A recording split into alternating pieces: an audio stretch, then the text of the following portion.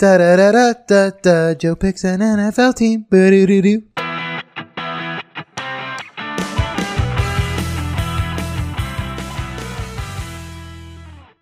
Welcome to Joe Picks an NFL Team. In this podcast, Joe, abandoned by his San Diego Chargers, is evaluating all 32 NFL teams to find out who he should root for next season. In the second half of our doubleheader, we will cover the team that I unfortunately root for, who has a name I won't even say, the Washington Football Club. For any first-time listeners out there, we're going to break down the Washington Football Club in 12 separate categories, and by the end of this episode, they'll either move on to the Sweet 16 or, in completely unsurprising fashion for any DC team, they will lose. So, Joe, how are you feeling? Dan, this is a big episode. This is your team. Yeah. This is the team that you bleed red, maybe, shall we say, for. Burgundy and gold. And I feel like you seem almost already resigned to me not moving this team onto the Sweet 16. Dan, I guess the more important question is, how do you feel? I wish I didn't root for this team. This is like, I mean, if tomorrow Dan Snyder decided to move the team, I would be like, do it.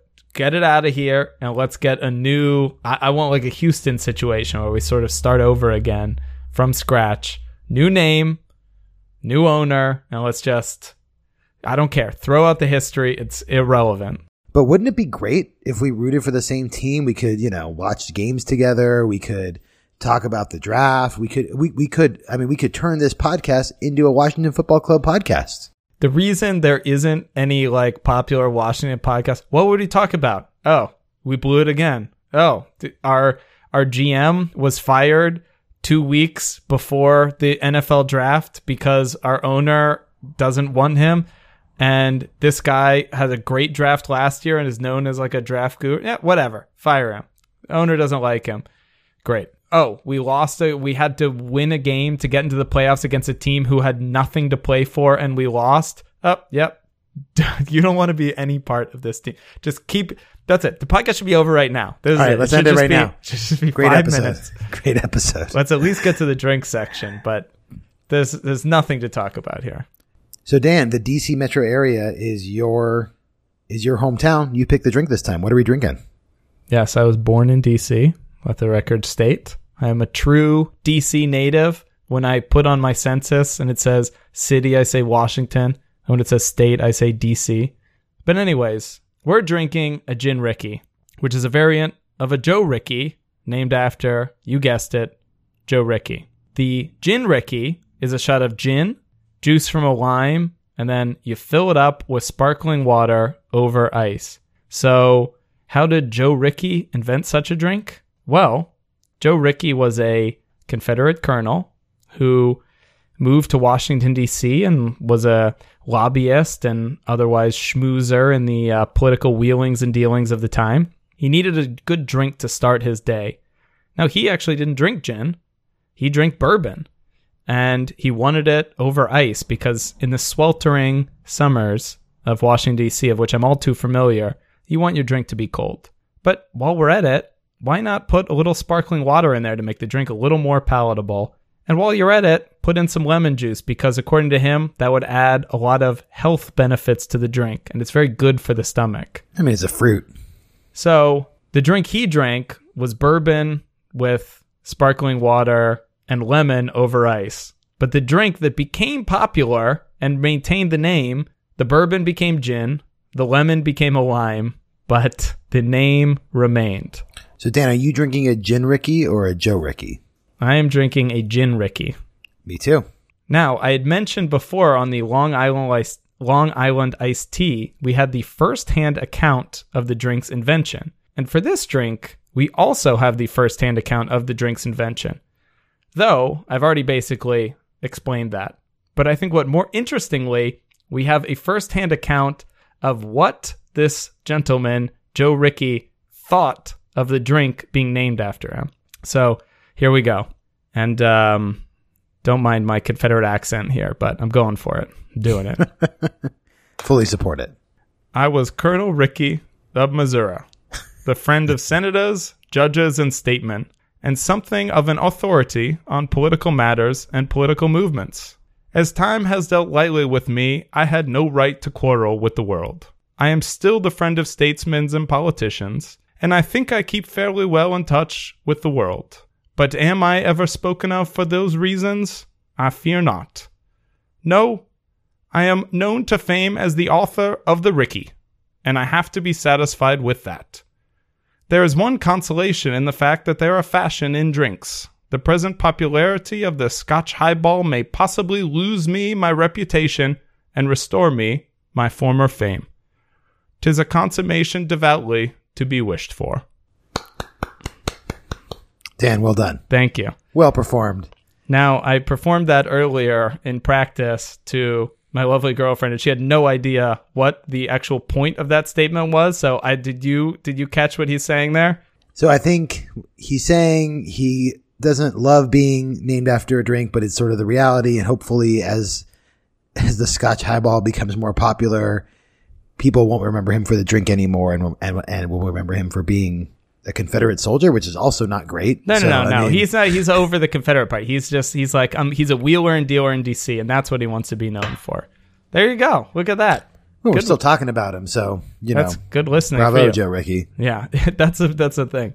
If it weren't for the drink being named after him, I would never have read that passage, and his words would never have become alive. Now, he is actually from St. Louis. You really channeled him, though. I mean, it was I think uncanny, actually probably. The accent, I was like studying the St. Louis accent, and it actually doesn't sound anything like that. I don't know, whatever. You do so much more work for this podcast than I do. I want to really bring out the history, bring the history alive. All right, so that's that. Into the fan mail. As I said in the first half, we've split the emails between this one and that one. If you want to send in feedback about this episode, about the Patriots episode, about whatever future teams we're going to pick at the end of this one, ooh, that's going to be exciting. Send in your emails to nfl@joepickspod.com. We love your feedback. It's amazing. Please keep it coming. Don't leave a rating. Send an email. Well, actually, I think we should get people to start leaving ratings, shouldn't we? Nah, just send an email. Don't do it. Don't leave a rating. Okay. So first email. He says, my name is Yannick, but he said, don't even try to pronounce it. Call me Jay. But I think I pronounced it properly. I'm a 20-year-old, and I'm from Leipzig, Germany. I discovered your podcast in the Falcons subreddit. As you might have guessed, I'm a Falcons fan. And also, it's very funny in this email, when he says Falcons fan, he puts like Falcons -fan, because you know how like in German they like concatenate words together. So he's not a Falcons fan, he's a Falcons fan. Right. And there is probably one German word for Falcons fan. But he does it like 10 times in the email, but it's Falcons fan. I really enjoyed the Atlanta episode of your podcast. So much I had to catch up on all the other parts. I guess in Germany, a podcast doesn't have episodes, it has parts.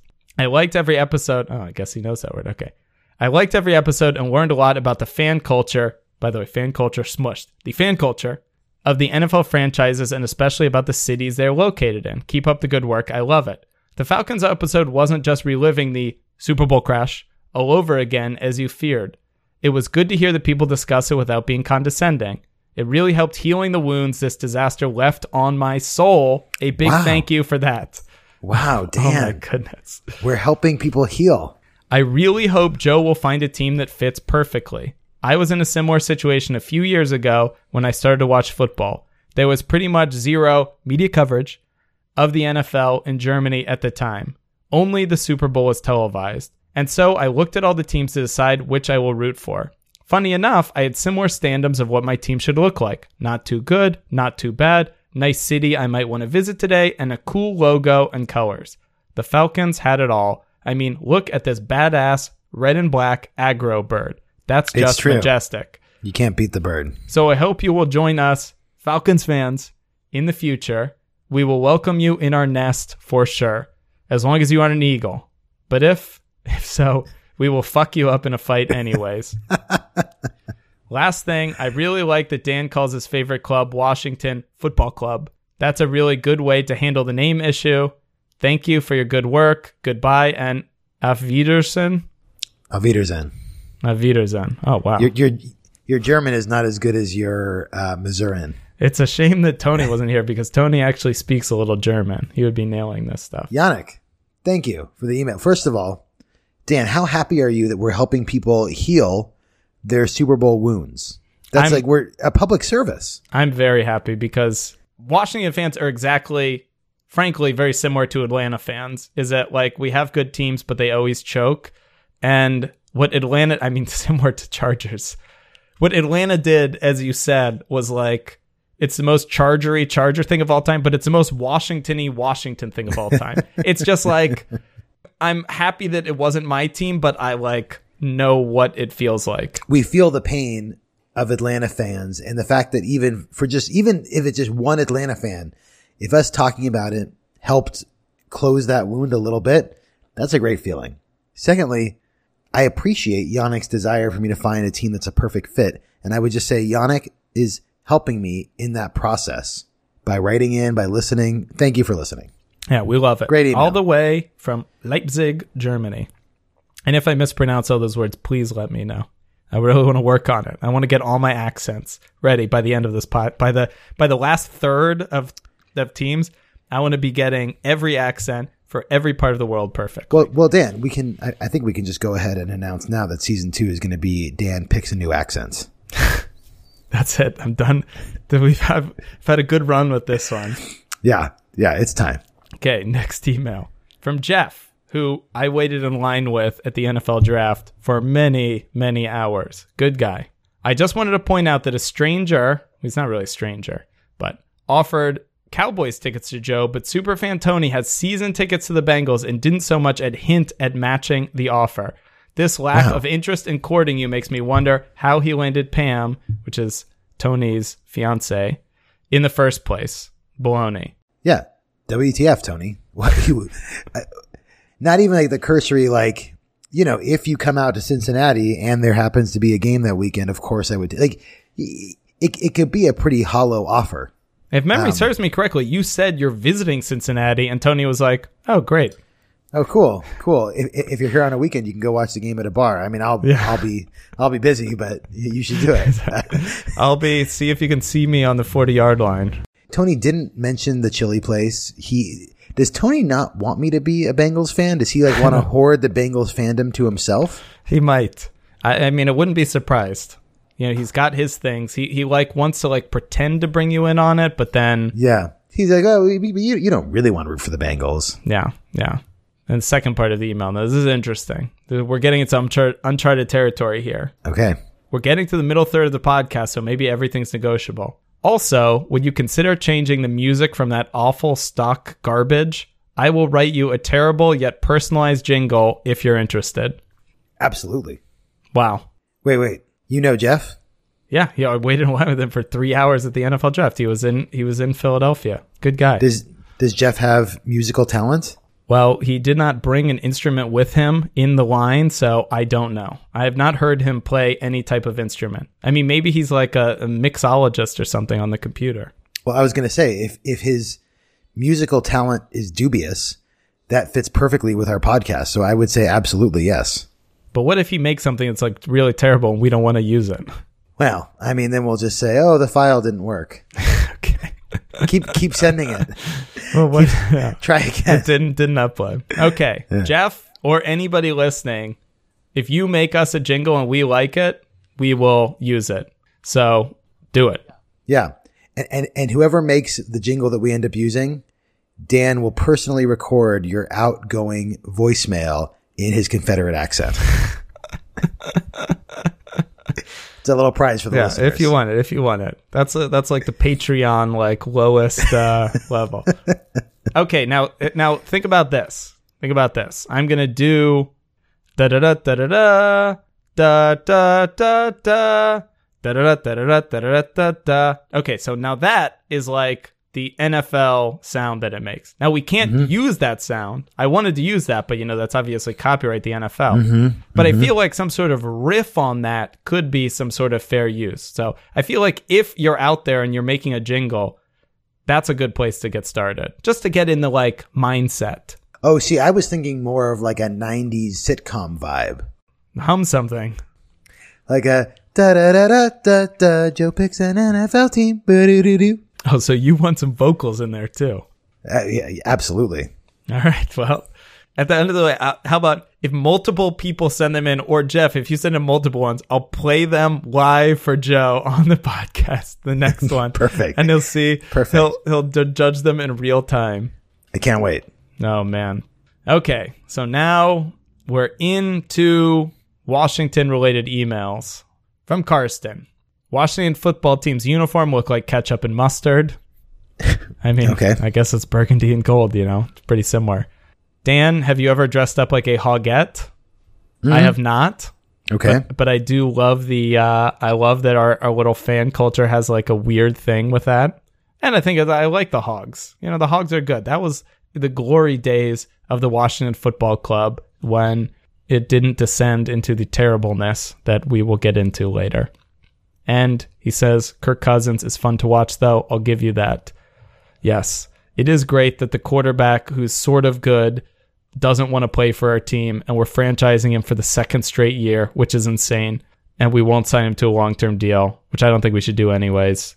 All right, our team's a disaster. Moving on to Mike, who I saw at the wedding I was at in San Diego.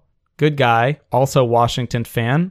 Dan, I'm enjoying the podcast. I just wanted to say that I hope you roast the hell out of Dan Snyder when you get around to them on the DC podcast. I just listened to the Seahawks podcast, and after you finished gushing about Paul Allen, all I could think was, my team's owner sued season ticket holders in the middle of the recession, which we'll get to. Oh, man. Also worth mentioning what a pain in the ass it is to get to the stadium compared to the other DC sports options that are actually in the city. I've actually never been to RFK. I've never been to the new FedEx Field. I know it's in Landover, Maryland. It's about 10 miles east of DC. I've been to the former MCI Center, currently Verizon Center, many times, which is just easily, you can get there on the Metro, right on the Red Line. Great. Very easy to get to, right in the middle of DC. So, we'll get to that a little bit later, but like from a convenience perspective, though they are called the Washington Football Club, they are 10 miles east of Washington, and without traffic, I looked at it, getting from downtown to DC to the stadium, 30 minutes. And yeah, I'm sure with, game day traffic, it probably takes an hour or something. Yeah. And finishing off, Superfan Tony doing the draft analysis of the Washington Football Club. The Washington Football Club went heavily defensive on all three picks, which is good because our defense was very, very bad last year. So probably not a lot of effect on fantasy, but our first round pick, Allen, was a great pick. He had been put in the top 10 for a lot of mock drafts, but we actually nabbed him at 17 because there had been some concerns about his shoulder and whether it was injured or not. But whether it's injured, whether it's not, the fact that we're getting, this guy won the award last year for best defensive player in college football, and we got him at 17. So our defense was terrible. We stocked up on defense. Our second round pick, I think, was a linebacker. So we're going to have a lot of hopefully good young talent on the defensive side. Field reporter Tony, always appreciate the work. All right, let's just get right into this. Get it out of the way. Number one, you don't want a team that is too good or too bad. So the Super Bowl odds for the Washington Football Club are 40-1, just a scant 10 times worse than the team we did in the first half of the doubleheader. They've won 3 Super Bowls in the past, 1982, 1987, 1991. The Vegas odds for over-under puts them at 7.5. So, 8-8, 9-7. I mean, the NFC East is always really up in the air, and when we get to the odds in the division, you'll see that. But 7.5 is a pretty interesting over-under because I think the team could easily go 5-11. I think they could easily go 10-6. I don't think they could really go 11-5, but everything's certainly possible for the team. So, top third, middle third, bottom third, Joe. Win percentage past 10 years. Bottom third. Playoff wins. Bottom third. Made the playoffs. Middle third. Joe, you nailed it. 100%. Yeah. Oh, my God. Nice. Look at you. Win percentage, 41.6%, which puts them at 25th. Although, if you look at the last 5 years, they've been much better. They've won the They hadn't previously won the NFC East since 1999, but in the past 5 years, they've won it in 2012 and 2015. I mean, they haven't been particularly great, 10-6 and 9-7, but, winning the division. They were much worse before that. Playoff wins, 0. They have not won a playoff game since 2005. So in the last 10 years, they've got none, which of course ties for, last, bottom third. And they've made the playoffs 3 times. So that puts them at the bottom end of the middle of the pack. So, it's a team that's made the playoffs 3 times. They don't win in the playoffs. They've frankly never been that close to winning. I think we can dispatch with the, are they too good? The are they too good? I mean, basically is a proxy for the question of like, would it feel incredible if they won a Super Bowl? And I think any team that has a 12-year playoff win drought, if they were to make a Super Bowl run, would be pretty freaking exciting. Not to mention the fact that it's been a long-suffering team. It's been a tough road since that last Super Bowl win. Some DC team had... So the concept of them even winning a playoff game is unimaginable. The concept of them winning 2 is unimaginable. The concept is like beyond comprehension to imagine them winning 2. But one DC team, in my lifetime, a DC team is going to win something. I don't think the Washington Football Club is like the favorite to do it, but I'll say... when you're a fan of a team, you sort of get these mythologies about it. And I feel like the Capitals and the Nationals have both proven over and over again that being the best team in the regular season doesn't mean squat in the playoffs when they both lose miserably, as the Capitals did last night again. So I'm like secretly thinking maybe a 9-7 Washington Football Club team that just has like no buzz, nothing. It's just going to like go in the playoffs and just like luck box 3 wins and win the Super Bowl. And like that's going to break the curse.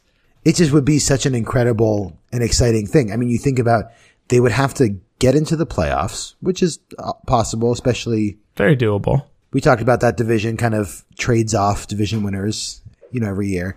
They'd have to get past the Cowboys. They have to get past the Seahawks. They have to get past the Packers. I mean, the NFC is chock full of teams that are all much better than the Redskins. Absolutely. But I think that's the point. The DC teams, when they're better than the other teams, they lose anyway. So maybe if they're worse than the other team. Almost rather than be a little bit worse. Yeah. So look, so we can dispatch with the notion that the Washington Football Club is too good. They're not. They're not too good. The question is, are they too bad? And, I think recent history, it's sort of an exciting team with a young quarterback. And they like figure out ways to mess things up. But I kind of like your theory of them slipping into the playoffs and then making a run. I don't think that they're that bad. Well, I don't think that's going to happen. Obviously. Look, the question of too bad is like, am I signing up for just a terrible year of football if I pick them as a team? And I don't think it's that bad either. But so they're kind of right in the middle of the road. They're definitely not too good. They might be a little too bad. 7.5 out of 10.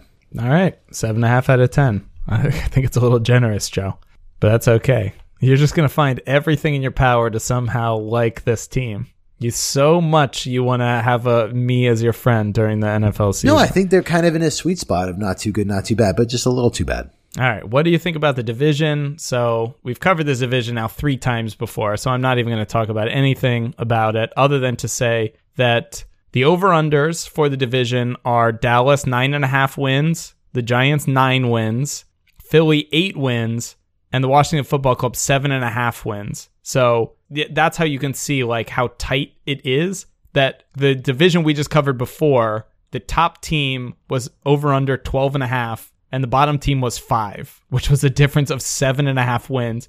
And in this division, the top team Dallas and the bottom team Washington is 2 wins different. So you're getting a competitive division, not just as we've seen in the past, but Vegas is expecting it in the future. So when you did it for the Cowboys, you gave it a 10. When you did it for the Eagles, you gave it 8.5. When you did it for the Giants, you gave it a 10. Washington has very, very clear rivalries with the Cowboys. Very historic rivalry, especially in the 90s and the late 80s when both teams were great.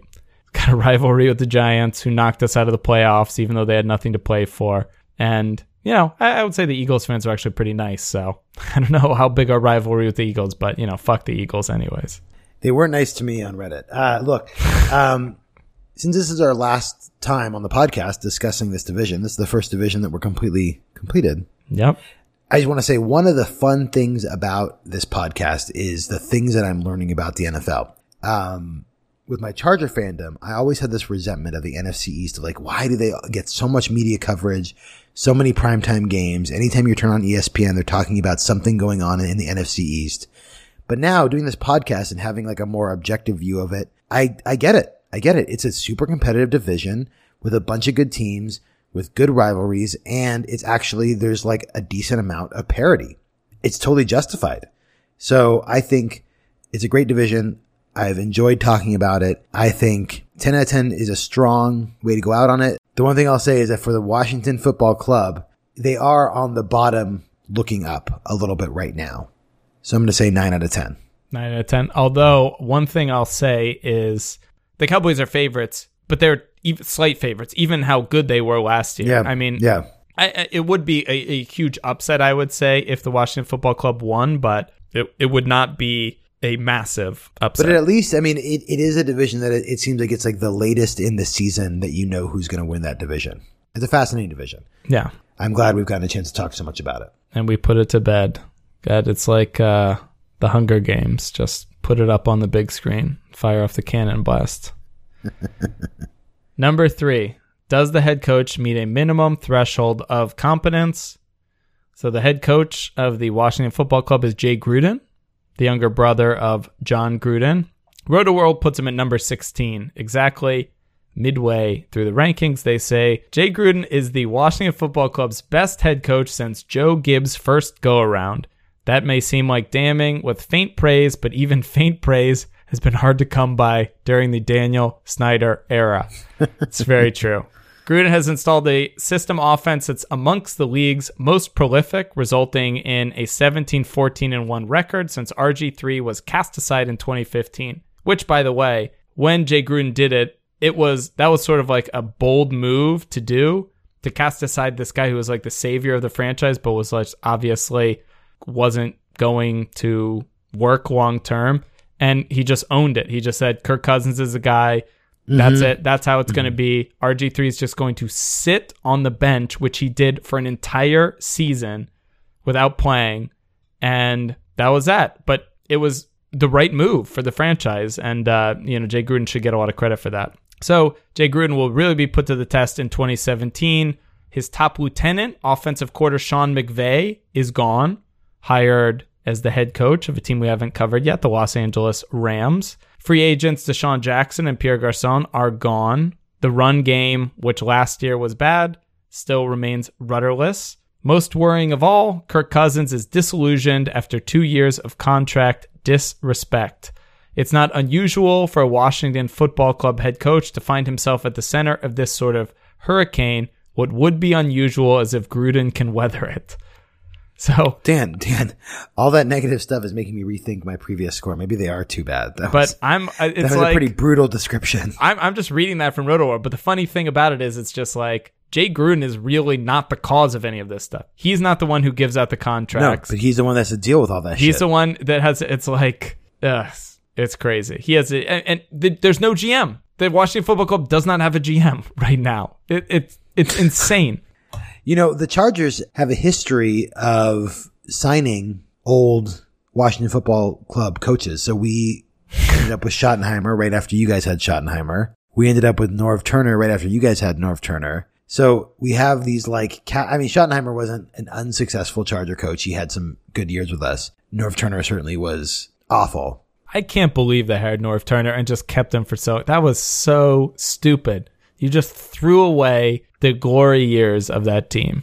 Oh my God. I still have PTSD from it. I think Jay Gruden's fine. I think he's about as middle of the road as you can get. I think he's actually... he's exactly middle of the road per Roto-World. But I just want to say too, Jay Gruden came from the Cincinnati Bengals, another disciple of the great Marvin Lewis, and he really did come and install this offense that has been really, really good and really dynamic. And in an earlier podcast, you had talked about you hate the coaches who came and say they're a specialist in this thing or that thing, and then they suck at it. It's my biggest pet peeve. And Jay Gruden came and took an offense, said, give me Kirk, RG3's done. Give me Kirk Cousins. Give me this random 4th round pick we got that everybody complains about. I'm going to put in my system. We're going to do it. And the Washington Football Club offense has been top 5 in both years that he's been there. Jay Gruden strikes me as the type of guy that will inevitably get fired in Washington, go somewhere else, and be really, really good. I think he will get fired eventually, even though he doesn't deserve it, but... Yeah, and then he's going to take the Buccaneers to 5 straight championships. The point is, if I were replacing right now as a fan, there are probably, I don't know, I'm sure I could think of 5 coaches I would rather have than him, but it's not 20 coaches I would rather have than him. Okay, let me ask you this. So there's a lottery, just like the NBA draft lottery, right? Where there's balls floating around, okay? Yeah. You can give up Jay Gruden, you can reach your hand in and pick it, and it'll be all 31 other coaches. You could get Bill Belichick, but you could get someone much shittier. Would you make the trade? Would you do it? Well, I mean, it's a complicated question because given that I could possibly get Bill Belichick, it's worth the risk almost for that alone, that there's a chance I could get Bill Belichick or Pete Carroll or something. But realistically speaking, I would want to wait 2 more years before giving up because I honestly think given the turmoil and the personnel he inherited, I just can't imagine how he could have done any better than he's done. Yeah. So no, I think it's a very good point. It's possible that in the next year or 2 he'll prove that wrong, but it's the fact that he's taken what he got and churned out even 500 and have this good offense. I want to see him for 2 more years and then I'll make a judgment. It's not like Norv Turner. Nobody knows what they've got with Jay Gruden. This is his first time being a head coach. So right. you can imagine theoretically, the more you do it, the better you should get at it. And, when you're getting Marty or Norv at the end of their careers, obviously that's not true. But this is a guy that's just been a coach for 2 years. So, right. We don't really know where the ceiling is on Jay Gruden. We kind of have a sense now for where the floor is. Yeah. Yeah. No, I think this is pretty good. I think this is a 7 out of 10, Dan. It feels like a 7 out of 10. No, that's too high, but okay. I'll take it. It's way too high. You shouldn't be more than a 6 out of 10. But I like it. You like the up-and-comer. You like the Gruden name. Number 4, do the players get in trouble with the law? Last 5 years. Low, middle, high. Middle third. They're the bottom third. They've only had 3 incidents in the past 5 years, which is tied for 4th in the league, which is really shocking. Wow. Not as good as the Chargers, but, Yeah, no Chargers, but, not as good as the San Diego Chargers. The Los Angeles Chargers are already getting into trouble. Getting into all sorts of trouble. So I'm going to have 2 player highlights. Frankly, I've gone through the entire blotter, and there's not that much to pick from because they've, frankly, generally not gotten into horrible trouble. But the first highlight is Fred Davis, and I'm highlighting him for 2 reasons. Number 1, he went to USC. Number 2, I've met him multiple times. Number 3, he used to have a bit of a relationship with a close friend of Superfan Tony and mine, and when she broke up with him, Fred Davis, as an 18-year-old, I guess. We were all freshmen in college at the same time. He was heartbroken. He would come over and start crying and was begging for her to take him back, which is just very funny that he eventually became a very good football player for USC and then eventually played in the NFL for 6 or 7 years. But Fred Davis accounts for 4 things on the crime blotter: pulled over for speeding, driving with a suspended license, reckless driving, and 1 DUI. But I would also like to note that it's because he's trying to mend his broken heart. No. He's reaching for the bottle. This is one thing I want to note for this thing in the crime blotter, which is so interesting, that I've lived in California now for 14 years. I drive very fast. I'm speeding almost all the time. I don't drink and drive, of course. It's horrible. Depending on whatever the definition of reckless driving is, whether it's driving 20 miles over the speed limit, I may or may not do that. I don't know, depending on what the speed limit is. But I've been pulled over in California 0 times in 14 years. When I lived in Northern Virginia, I was eligible to drive for 2 years between 16 and 18. I was pulled over like 5 times and got 2 speeding tickets. So it's just like Northern Virginia is just a speed trap. Every road is a speed trap. So, Fred Davis, the DUI I don't support, but the other 3 times where he was pulled over, I'm sure it wasn't his fault.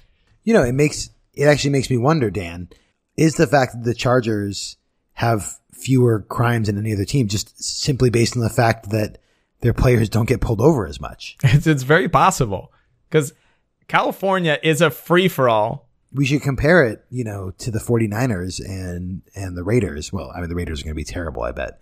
But, well, maybe. I mean, they're in California too. There does need to be some adjustment for like the latent ticket rate of the places. When it comes to the traffic we offenses. might be onto something. Breaking story. No, because I don't even want to say it. It says, according to this, it says reckless driving is 20 miles per hour of the speed limit. So the speed limit on Virginia highways is 55.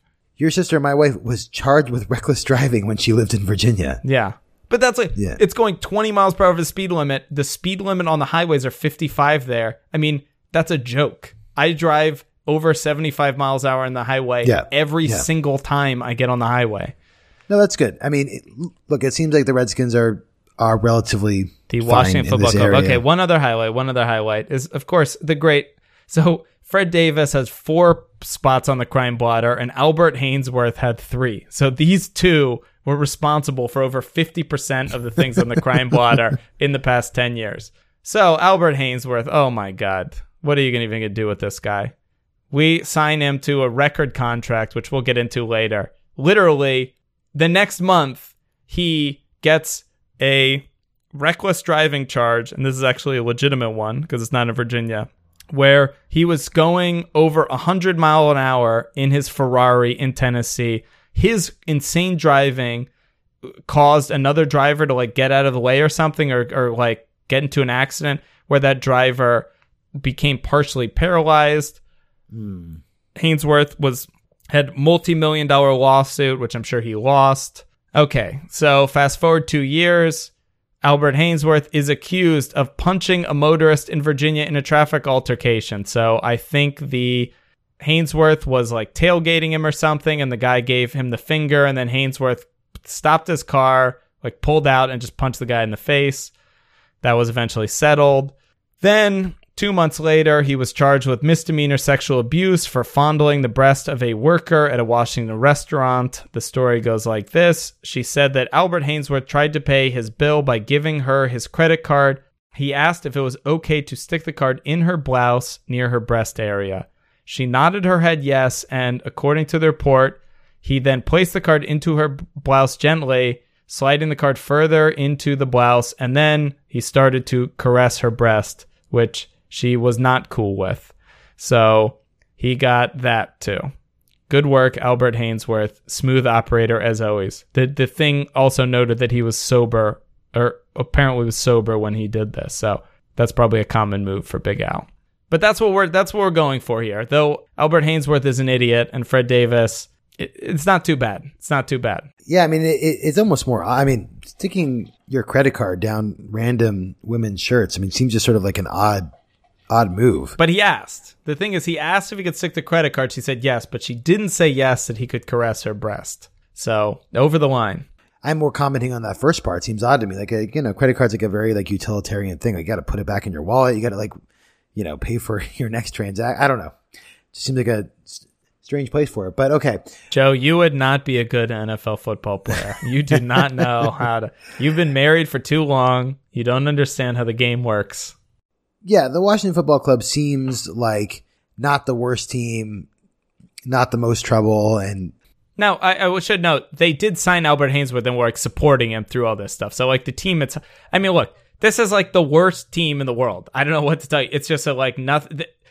I guarantee you, if one of the players murdered somebody else, Dan Snyder would back him as far as he possibly could. It's just that they haven't been unlucky enough to have that. Yeah, no, I think if we prospectively look for how they would handle something, it's probably not great. But at the same time, it can't be an accident to be that low on crime blotter either. I mean, like you compare them to like the Browns when we talked about them, who are also a terrible team and then like terrible for the community too.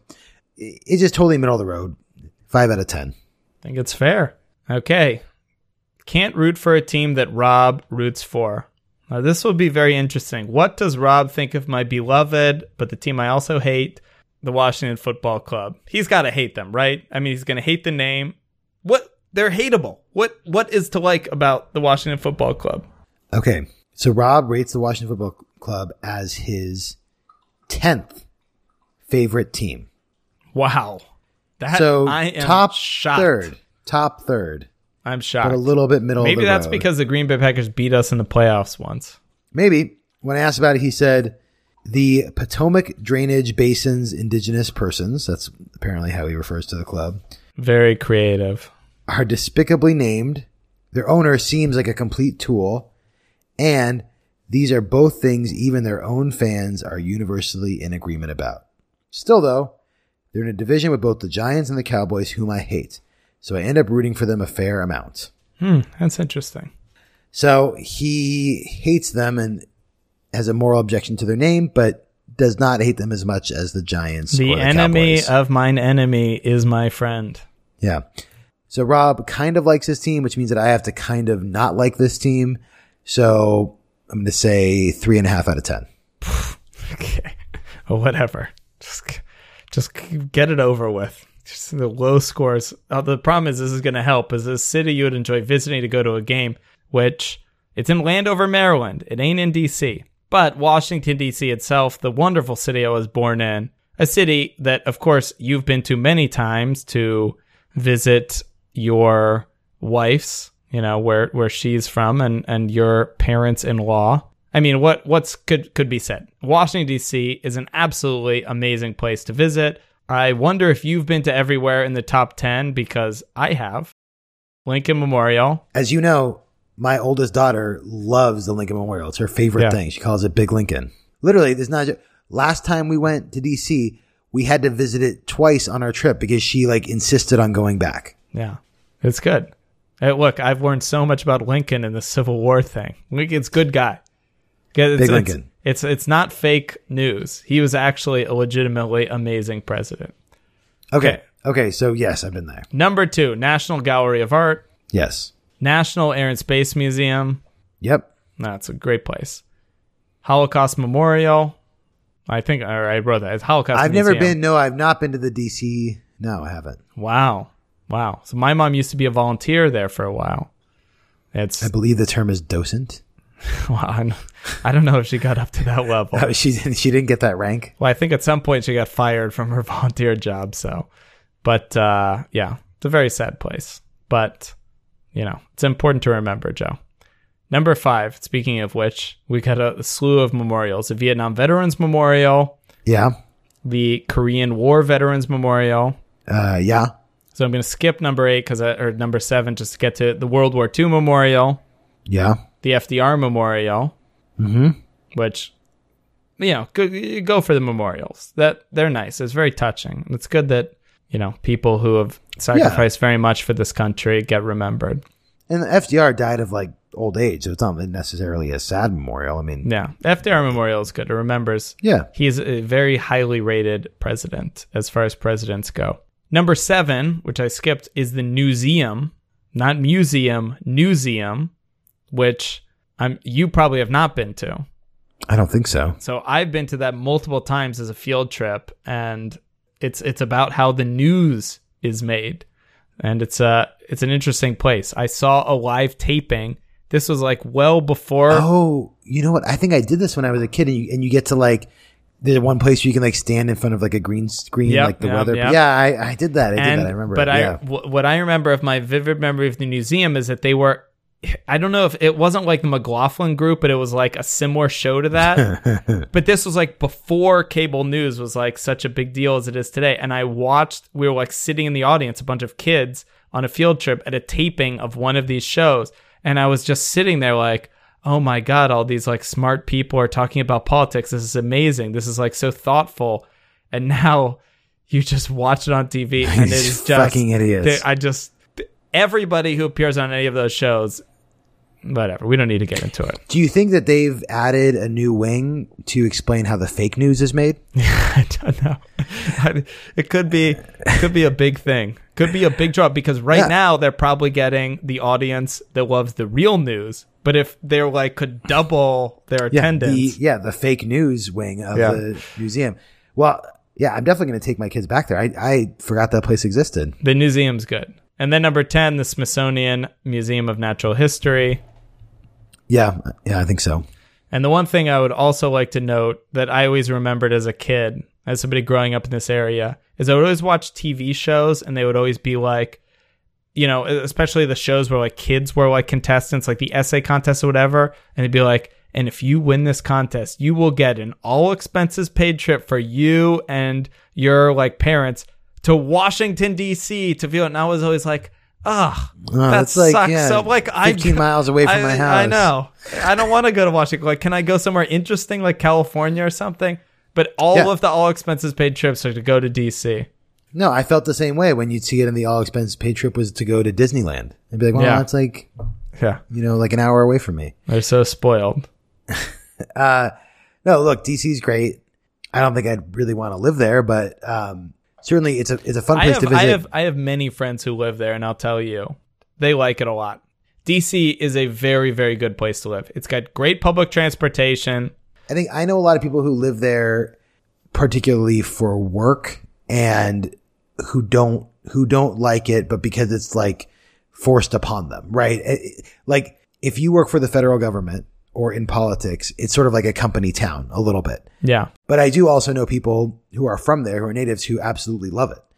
Yeah. But anyway, it's a place I like visiting. And also, even more importantly, it's a place that I will inevitably visit many, many times in my life going forward. So definitely it's high on the list. 8 out of 10. Wow. 8 out of 10, Joe. I think that's a fair score. It's a great score. It's a lovely place. My place of my birth. Moving right along. Number 7. Does the team have player or players you could put on your fantasy roster? So this is interesting because, you know, we're not looking back. We have to look forward. So last year, both Pierre Garçon and Deshaun Jackson each went over 1,000 yards. They were both very playable in fantasy. Neither of them are on the team anymore. But look who is still on the team, Kirk Cousins. So he was last year the 5th best quarterback in fantasy, nearly 5,000 yards passing. And I had him last year. He was great value too. Great. I mean, he's a quarterback you absolutely picked up late in the draft. And, you know, you're getting the 5th best quarterback and I'm sure bargain basement prices. Yep. 4,900 yards, 25 passing TDs, 4 rushing TDs. Very consistent week to week. So for a player that was on the team last year and is on the team next year, Jordan Reed, he was the 9th best tight end, but he missed 4 games due to injury. Now, he didn't miss them all in one block. He just missed 1 game here, 1 game there, 1 game. In the 12 games he played, he still was the 9th best. 6 TDs, 700 yards. We've talked about earlier, last year wasn't a great year for tight ends. And you've always been a huge Jordan Reed fan. Well, if you account for the 4 games missed and sort of assume he was healthy, he would be either the 1st or 2nd best tight end. I mean, he's in every game he plays, he was frankly one of the best options on offense. And I mean, he had many, many dominant games. So Jordan Reed's always there. It's like Gronk. It's if he stays healthy, you know. Last year was actually the fact that he played 12 games like a good year for him. So then a player that is going to be our new like number 1 wide receiver, who I convinced you to get an extra half points on the Cleveland Browns episode, is now a member of the Washington Football Club, Terrell Pryor Sr., who last year, with a bunch of garbage quarterbacks throwing to him in Cleveland, had 1,000 yards and 4 touchdowns, now moves to this potent Washington offense with Jay Gruden and Kirk Cousins at the helm. So he could be a real value pick next year to become a dominant, you know, to put up some huge numbers. And then Jamison Crowder, he's a little speedster. He's 5'8". He's shifty, unbelievable guy in the slot. Last year, 850 yards and 7 TDs, and really was coming on towards the end of the year. I mean, He's your like prototypical guy you want in the slot. He's small, he's fast, he gets into little spots, and once he gets the ball, he's dynamic. He's also our punt returner. So I think I feel like the overall like takeaway that I have on the fantasy type of player that the Washington Football Club has is not like the splashy big name. There's no one that I'm like super excited about, but I do find that I end up owning a lot of players on these teams because they just have a lot of like crafty, valuable wide receivers. And maybe it is just the Jay Gruden offense factor of like, this is just going to be a potent offense that's going to score a lot of points, get a lot of yards. Just look at last year. They had Deshaun Jackson 1,000 yards. They had Pierre Garçon 1,000 yards and Crowder 850 yards. I mean, if you had any of these guys on your team, look, maybe they're not the stud that's leading your team. They're going to be worthy of one of your three wide receiver slots every week. Right. No, this is pretty good. I mean, odds are I would own at least one player next year. I enjoyed owning Kirk Cousins this past year. I could definitely see that again. So this is like 6.5 out of 10. Okay. I think that's fair. I'm a little worried that we're getting sort of in the danger zone where you might be actually considering rooting for this team. But the good news is we're getting to number 8. Is this owner a monster? This might be the first negative score in the history of the podcast. When I asked about negative scores, this was sort of what I was thinking about. This has been weighing on my mind a little bit. Okay. So first, just to get the basics out of the way, FedEx Field is actually mostly privately financed. 72%. Can we just start by saying that the score is going to be 0, and now let's just work backwards about how we're getting it? Okay.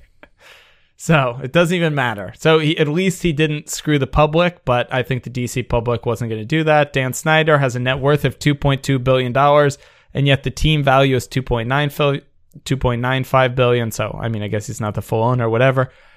Dan Snyder is the archetype, the platonic ideal of the meddling owner. Meddles in coaches, meddles in players. He wants to make splashy free agent moves, even though that has not been a smart thing to do in the NFL since forever, since a salary cap was instituted. He signed Adam Archuleta, 6-year, $30 million deal, which at the time was the most expensive contract for a safety ever, who started 7 games before being traded. He was terrible. He signed D'Angelo Hall to a 6-year, $54 million deal, who, though he has actually played out the entire contract, is at best an average cornerback. It's insane. And of course, the crown jewel is when he signed Albert Hainsworth to a 7-year, $100 million deal, who only played 20 games and in so made like no effort. He came to training camp, didn't even pass the fitness test, the basic fitness test in a training camp. I mean, it's insane what he does. Albert Hainsworth, the same guy who would stomp somebody in a game in Tennessee before he was signed. He's hired and fired so many coaches. We don't even need to get, I mean, Steve fucking Spurrier. It's just that was a dark time. Yeah. It's all been dark times. It's dark time one after the other. Okay. Mike Howes in his email talked about Dan Snyder suing fans. Well, yeah, what's that about? From a Washington Post article. It would be hard to find a more loyal fan of the Washington Football Club than real estate agent Pat Hill. She had had season tickets since the 1960s. Now, Hill says her beloved Washington Football Club are forcing her into bankruptcy. Last year, Hill's real estate sales were hit hard by the housing market crash. This was written in 2008, by the way. So this is in 2008. Hill's real estate sales were hit hard by the housing market crash, and she told the team that she could no longer afford her $5,300 a year contract for 2 seats behind the end zone. She asked the Washington Football Club to waive her contract for a year or 2. A very totally fair, a fair thing to ask for somebody who's had these for 40 years. The sales office declined, and in fact, the Washington Football Club sued Hill in Prince George's County Circuit Court for backing out of the 10-year ticket renewal agreement after the first year. The team sought payment for every season for the full 10 years, plus interest, attorney's fees, and court costs. Hill couldn't afford a lawyer. She didn't defend herself. because she couldn't afford it. And the Washington Football Club won a default judgment against her for $66,000. She eventually had to declare bankruptcy to deal with this. And the article said that she is one of the 125 season ticket holders who were asked to be released from these contracts and were sued by the Washington Football Club in a 5-year period, even though the Washington Football Club had a waiting list of tens of thousands of people for these seats. So they could have easily let these people go and said, you know what? Slap on the wrist. You shouldn't have signed this contract if you couldn't afford it. But thankfully, we have another 100,000 people who want your seat. No harm, no foul. The other person will pay us some money. No. Or you think that they would have some kind of like, they would make more money if they were just like, oh, it's $1,000 fee to let you out of your contract or something, right? Like, it's insane. Following this greedy fit of rage, Dan Snyder banned all signs at FedEx Field midway through the 2009 season because most of the signs that fans were bringing were saying Dan Snyder was an unfit owner and they should get rid of him.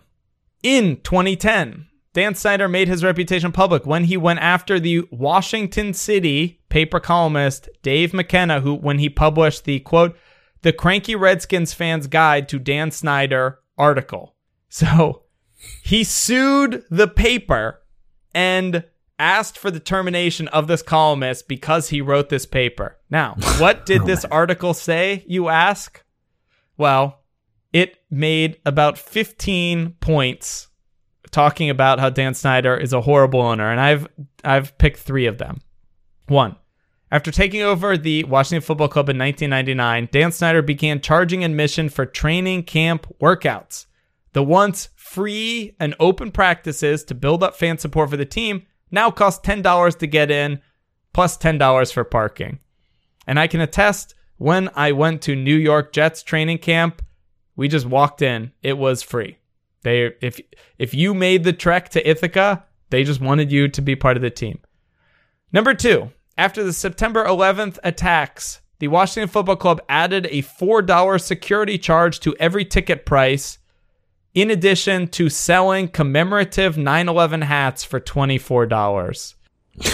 Gross. In 2006, vendors at FedEx Field sold bags of peanuts originally made and packaged for Independence Airline, an airline that had been out of business for over a year. And so that's it for that. And then finally, for a little bit of Dan Snyder. Dan Snyder, he bought a 12% investment in Six Flags, gave him a bit of voting control of the company. He got to put in his friend in the CEO. 4 years later, the company went bankrupt. Dan Snyder lost the entire investment. CEO was fired. ... Ran the company in the ground. The point is, he's not a great business person.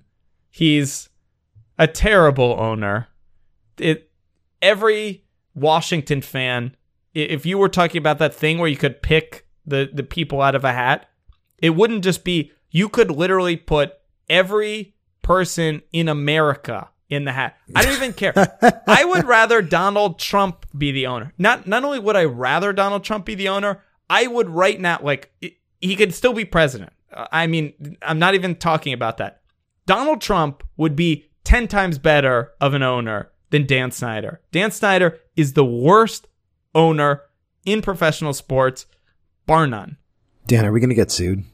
I don't care. Bring it on, Dan Snyder. Bring it on. By the way, you might be a little worried because I was reading articles that said Dan Snyder was very interested in acquiring a Premier League team. And guess which Premier League team he was interested in potentially acquiring? Oh, Tottenham's not for sale. Yeah. Well, that apparently not. The problem is Tottenham in the past 3 or 4 years has gotten too expensive for him. But about 3 years ago, I read an article that said he was very interested. He'll buy West Ham. Yeah. He said he was very interested in Tottenham, but he said the price was too high. And now, of course, the price has gone up way too much. All right, I'm going to pencil this in for a 0 unless you want to get your first negative score, which I will not protest. No, I mean, look, we said from the beginning, no negative scores. We're not going to do that. But when we talked about Paul Allen, we talked about how Paul Allen is like so much richer than every other NFL owner. You could like combine other NFL owners and they wouldn't. You can combine the next 2 and 3 and he still has more money than them. That is how bad Dan Snyder is. That you could combine the terribleness of like the next 2 or 3 owners and they wouldn't match his awfulness. Because I've heard a lot of we didn't even get into the team name. Oh, Joe. Number 9 is no, rate I know, we'll the talk uniform about it. logo. No, I know. But Dan Snyder's response he's a part to of that. You're right. Right? Like that's how bad he is. I just want the 0 to carry over. There's more we could talk about. Oh, there's more we will talk about. It's definitely a 0, and we'll talk about more later. Well, we'll talk about it now. Number 9, rate the uniform and the logo. So, quote, "We will never change the name of the team," Snyder told the newspaper in an interview this week. As a lifelong, now I'm saying the name. Folks, for this section, I'm saying the name. I'm doing it because this is what the source media demands. As a lifelong Redskins fan, and I think the Redskins fan... You should maybe be using your Confederate accent for this, but okay. As a lifelong Redskins fan, and I think that the Redskins fan understand the great tradition and what it's all about and what it means, we feel pretty fortunate just to be working on next season. We'll never change the name. It's that simple. Never. You can use all caps for that. Reporters hate it when you tell them how to punctuate their stories. I know. They hate that. Yeah. Never put 3 dashes, capitalize. So he cites these polls. And these polls, I looked at this because it's actually interesting. So the Dan Snyder wing of the PR department, and it's not an uncommon point, which is the pro for the name is that George Preston Marshall, so this is the history of the name. After he acquired the NFL franchise in Boston, this is a team that has been around. This is one of the original NFL teams from forever, the 1920s, whatever, 1930s, I don't even know, when they started playing football. George Preston Marshall changed the team name from the Braves, the Boston Braves, to the Redskins. According to most accounts, the nickname was meant to honor head coach and Native American William Henry Dietz. Though some question whether Dietz was a Native American. The Redskins kept their controversial nickname when they relocated to Washington, D.C. in 1937. Okay, so they picked the name, and this is the official story that it's meant to honor this coach who was an American Indian, and it's like a term of respect. So look at the polling, because this is what a lot of people point to. And they have polled American Indian populations, and in a recent poll that the Washington Post wrote, 9% of American Indians said the name is offensive. 90% said they don't give a shit. They're not bothered by it. Then a separate poll asked whether the name was disrespectful or not disrespectful, which is a bit more than offensive, though, or maybe a bit less than offensive. Right. 23% of the general public said it's disrespectful. 20% of American Indians said it's disrespectful. And in both of these cases, the op-ed was 80% of people and 80% of American Indians say it's not disrespectful, so it's fine. Whatever. Or even in the case of American Indians that 9% say it's offensive. 90% say it's not offensive. Who cares? That's a great name of the team. Well, what percentage do you think Patriots are offensive? What percentage do you think Falcons are offensive?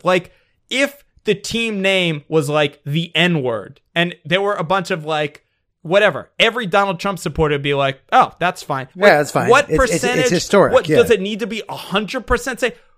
The fact that 10% of people find the name offensive, it's the name of a fucking sports team. How hard is it to come up with an inoffensive name? It's not hard because every other single team has managed to do it. Yeah, I mean, if we use the same analogy we've been talking about, if you could give up the name and you could literally just put every word in the English language into a lottery machine, pull it out, and odds are it would offend fewer people. Well, no, of course it would. What? I mean, just think, Chargers, Dolphins, Falcons, Cowboys. Like, none of these are possibly offensive to anybody. Correct. Yes. How this is so stupid.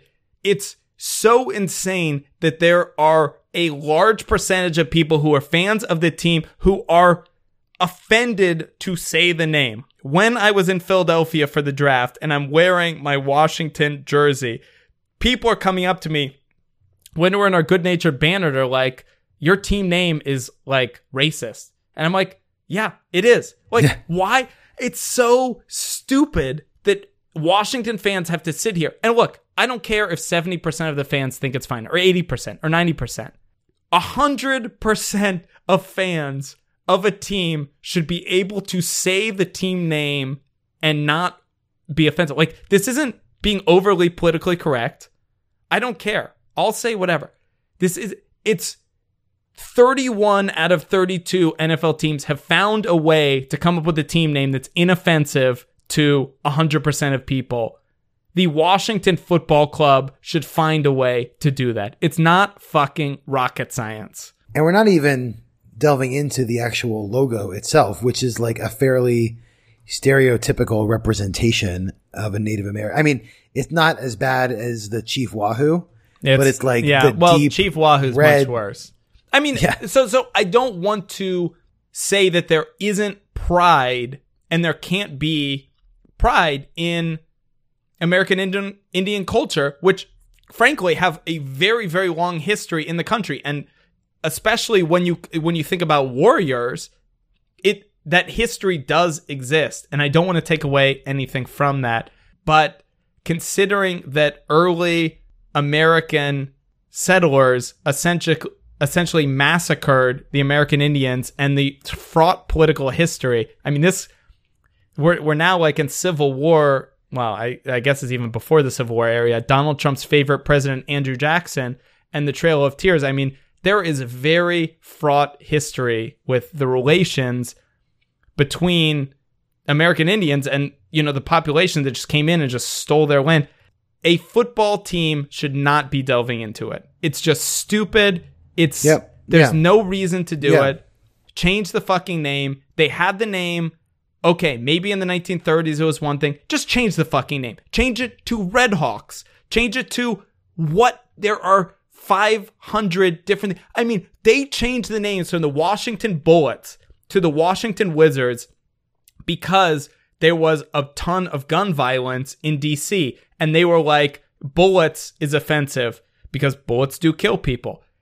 I like the name Bullets. I think the name Bullets is fine. I hate the name Wizards. The name Wizards is stupid. But you know what?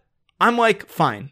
If they want to do that, they changed the name to Wizards and then they kept the colors and the culture and the jersey of the Bullets. Like, that's what they've been doing in recent years. Right. That's the best of all worlds. Change the name to Red Hawks. Keep the colors the same. Keep everything the same. Fuck Dan Snyder. Fuck him for having to root for a team where I can't say the name. And it's not that I'm being overly politically correct. It's just, I don't mind saying the name. It's just offensive that I have to say a name that possibly offends somebody for no reason. There's a practicality to it that, like, even if I didn't give a shit, which I do think the name's offensive, but like, even if I didn't care, especially in a pretty progressive place like Seattle, as I imagine it is in San Francisco, if I walked around wearing a Redskins jersey, I would feel a sense of shame. Yeah. Look, I wear it and I'm like, I don't approve of the name. No, exactly. You want to wear a sign that says, like, I am wearing this despite my objection about the name and logo. Yeah.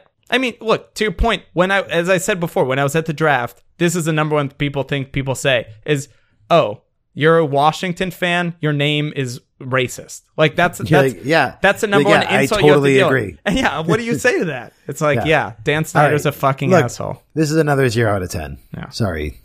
No, not sorry. It's a fair score. It's ridiculous. All right, number 10. They play a style of play you would enjoy watching. So, I mean, very exciting, very, very good offense. So they're second in yards per play. So I'll just paint a picture of what it's like to be a Washington football fan. So they're second in yards per play, 6.4, only to the record-setting Falcons. Yet they were only 11th in points per game. Well, how could there be such a disparity, you say? Well, they were third to last in red zone scoring last year at only 45%. Third to last. That's frustrating to watch. Because that is what, so that it's like, why is Kirk Cousins franchised over and over again? Well, the knock on Kirk Cousins is that between the 20s, he's great. When, there's space, when you've got Deshaun Jackson stretching the field, but when the field compresses into the red zone, Kirk Cousins just can't fit it into those tight gaps necessary to score in the red zone. And yeah, that's what it was like every game. They can move the ball in the 20s. They can't score. So they're 11th in points per game, even though they had this great offense between the 20s.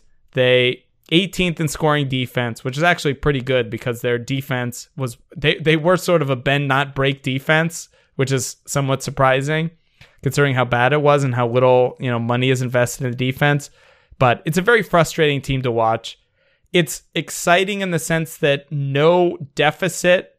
They never felt out of games because they would get a lot of 80-yard touchdown patch to Deshaun Jackson. Like that was always in the cards. And you always felt like they could stay in the game, but at the same point, you felt like they could never put a team away because their defense was terrible. Their defense was a sieve. And just look at the last game of the season, the game they had to win to make it to the playoffs. The Giants just completely shut them down. The offense was absolutely inept and couldn't do anything. So I think it was a team where it was a good vanity team. Like they put up some stats, they put up some numbers, but when it actually mattered in the red zone, in the important games, they couldn't get it done. And they finished 8-7-1, and I think that's pretty fair for how they did in the season. Yeah, I mean, I think I love a high-powered offense, but the red zone thing is super problematic and really frustrating as a fan. And in fact, I think the Chargers had, I don't know what the exact stats are, but they felt like a team that really struggled in the red zone too. And it's like the worst thing as a fan. Let's say the flip side of it is when you're a fan and your team is good in the red zone, you just know we're down in the 10-yard line. Like this is like money. This is going to happen. We're going to get it in. It's just a great feeling because you just have that confidence. And you feel that way when you watch the Patriots. You're like, well, yeah, they're going to get it. I looked at the Patriots, they're top 5, they get it in. Yeah.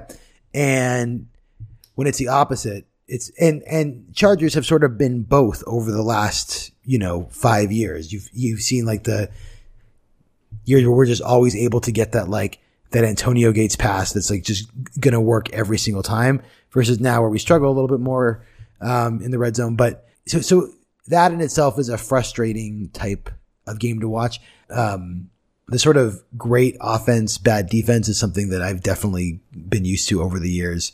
That doesn't bother me as much, but the red zone stuff certainly does. But it's not a bad style of play. But I don't want to diminish their offense. Very, very exciting. I mean, right. And the high powered offenses, I think that is an exciting style of play. And I've watched enough games from the Washington Football Club that I think I like, maybe not in a strategic sense, but just in an entertainment sense. I like Jay Gruden as a coach. I think he's just an entertaining coach. He calls entertaining games. You're right. You always have that deep threat. They're willing to air it out. I just think it's fun, but if not, maybe a little bit or a lot frustrating at times. So I would say 7 out of 10, 6.5 out of 10. Okay. 6.5. I was just going to say they almost played exclusively close games to your point about interesting games. I think they never blew out a team last year. And I think they were only blown out. I think the only game they were blown out was the first game of the season against the Steelers. So when you were tuning into a Washington Football Club game, you were going to get a game within 10 points. You were going to get an exciting game. Number 11, what is interesting about this fan base? So the Washington Football Club is the 5th most valuable franchise, according to Forbes magazine in the NFL, because it's just got a large, devoted fan base. The Washington Football Club has been around since the beginning of the NFL. I mean, it's been around from before. As we mentioned before, that this team moved to Washington in the 1930s. I mean, it's got so many things. It's got the Washington Football Club marching band. I believe they're the only NFL team that has a marching band. They've got the Hogettes. I mean, they've got the line of, the 100,000 people or whatever who want the tickets, even though Dan Snyder's suing the other people. You guys have a fight song.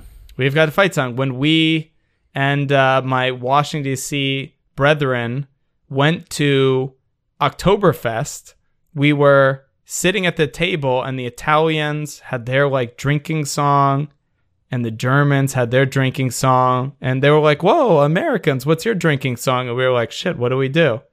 And we're just like, boom, hail to the Washington Football Club, hail, whatever. We did that and we taught them all the song and it was great. We've got the song, we've got the marching band, we've got all this stuff. You've lived in a city, San Diego, that I'm not sure what the percentage of each team is, but when I grew up in Washington, D.C., we didn't have a baseball team. And we certainly didn't have a good baseball team as they have now. Hockey is always... I'm not the biggest hockey fan, though I will watch the Capitals lose every year to the Penguins and break my heart just the same. I love basketball, but the Washington basketball team had been terrible for a very long time. It still is. Washington, D.C. is a football town. They love, and hopefully now it's changing to the Nationals because they're the only well-run team in the fucking place. But it's a football town. Everybody loves football. Everybody loves the Washington Football Club. That's what you see around town. That's what people care about. That's what people talk about. And, it's a huge place. It's a rich tradition. It's a winning tradition. At least it was until it became a losing tradition.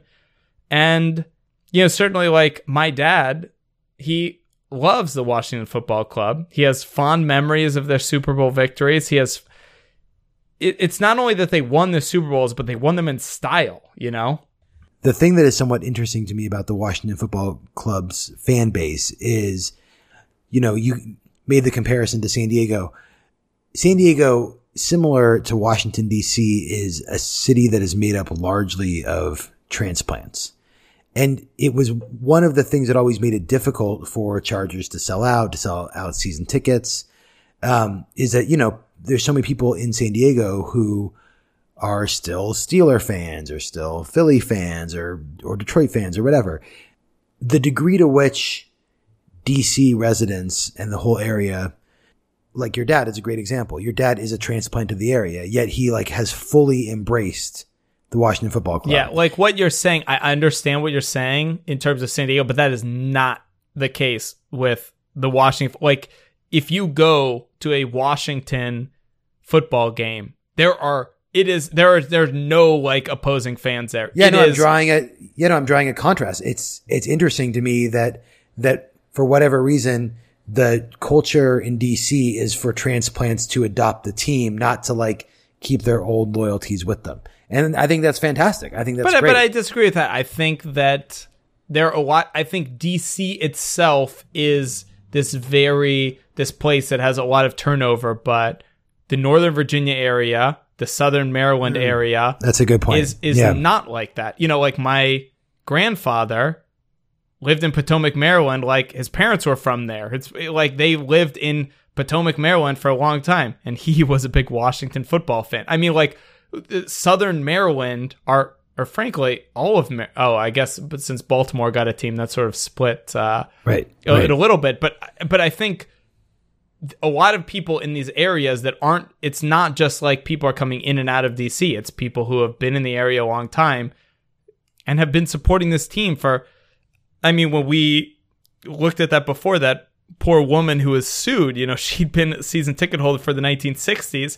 And I think the fact that the team's had such longevity, and frankly, the thing that happened with San Diego that I think is so sad is that almost 15 years of fandom were somewhat robbed from you because Dean Spanos was like, I want to move the team. I want to for the past 15 years, Right. It's been hanging over our heads. Absolutely. The Washington market is so valuable. the team will never move from there. Right. And I think Right. as a fan, even though it is sort of a transitional area, it's really interesting that you can become a fan of this team, and horrible name as it is, the team's not going anywhere. And, it's just sad. Like, frankly, the Los Angeles Chargers, like, can you be assured they're not going to move somewhere else? Like, why wouldn't Dean Spanos move the Los Angeles Chargers? Like, if it makes sense to move them to Oakland or something, like, who knows? You have no assurances of it. Absolutely. Yeah. It's a interesting fan base and definitely a rich history.